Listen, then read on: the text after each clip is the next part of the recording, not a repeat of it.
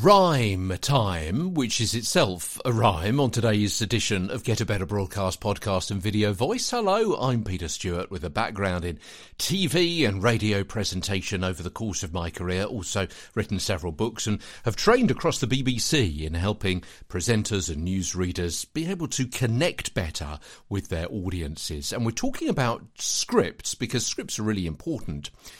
Very often, we'll come to ad-libbing and bullet points and working around those later on in the course. But the script is important because the better a script is written, the more confident your communication will be. And also the more confident will the listener be that you are competent in what it is that you are trying to communicate to them and what that message is. You're likely to have more effect with your message if they can understand the clarity of your message as it comes to them. You are the conduit of that information.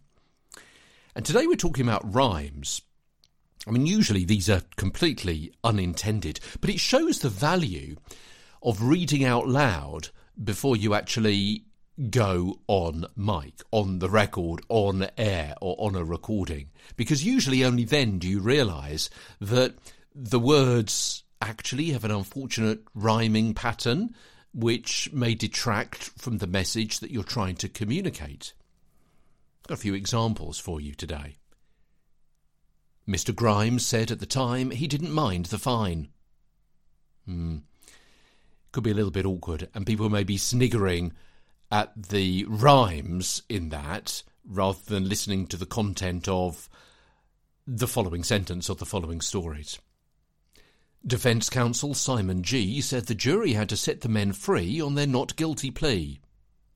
Again, it could perhaps be reworded, reordered, so it doesn't have those internal rhymes going on there. One more for you today. One defendant, a stocky Croatian, yelled no justice was done in this nation. For disturbance in court, the judge said he ought to serve 6 further months on probation. Now, okay, I've put I've actually paused in certain places there to highlight what I mean about those internal rhymes with the Croatian and nation and probation and court and ought and so on. But you get the idea. Essentially what I'm saying today is if you read out your scripts aloud before you read them out on air, then you're more likely to be able to spot these internal rhymes and maybe avoid them. Because people will be listening out for the rhymes and sniggering perhaps at them rather than listening to the message that you hope to be delivering.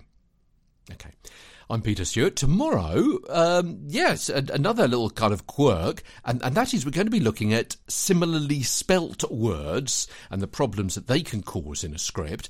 A little bit later on, in a few days' time, we're going to be discussing sing-song scripts, typo tragedies and unintended scripted jokes over the next few days as Get a Better Broadcast podcast and video voice continues. From London, I'm Peter Stewart.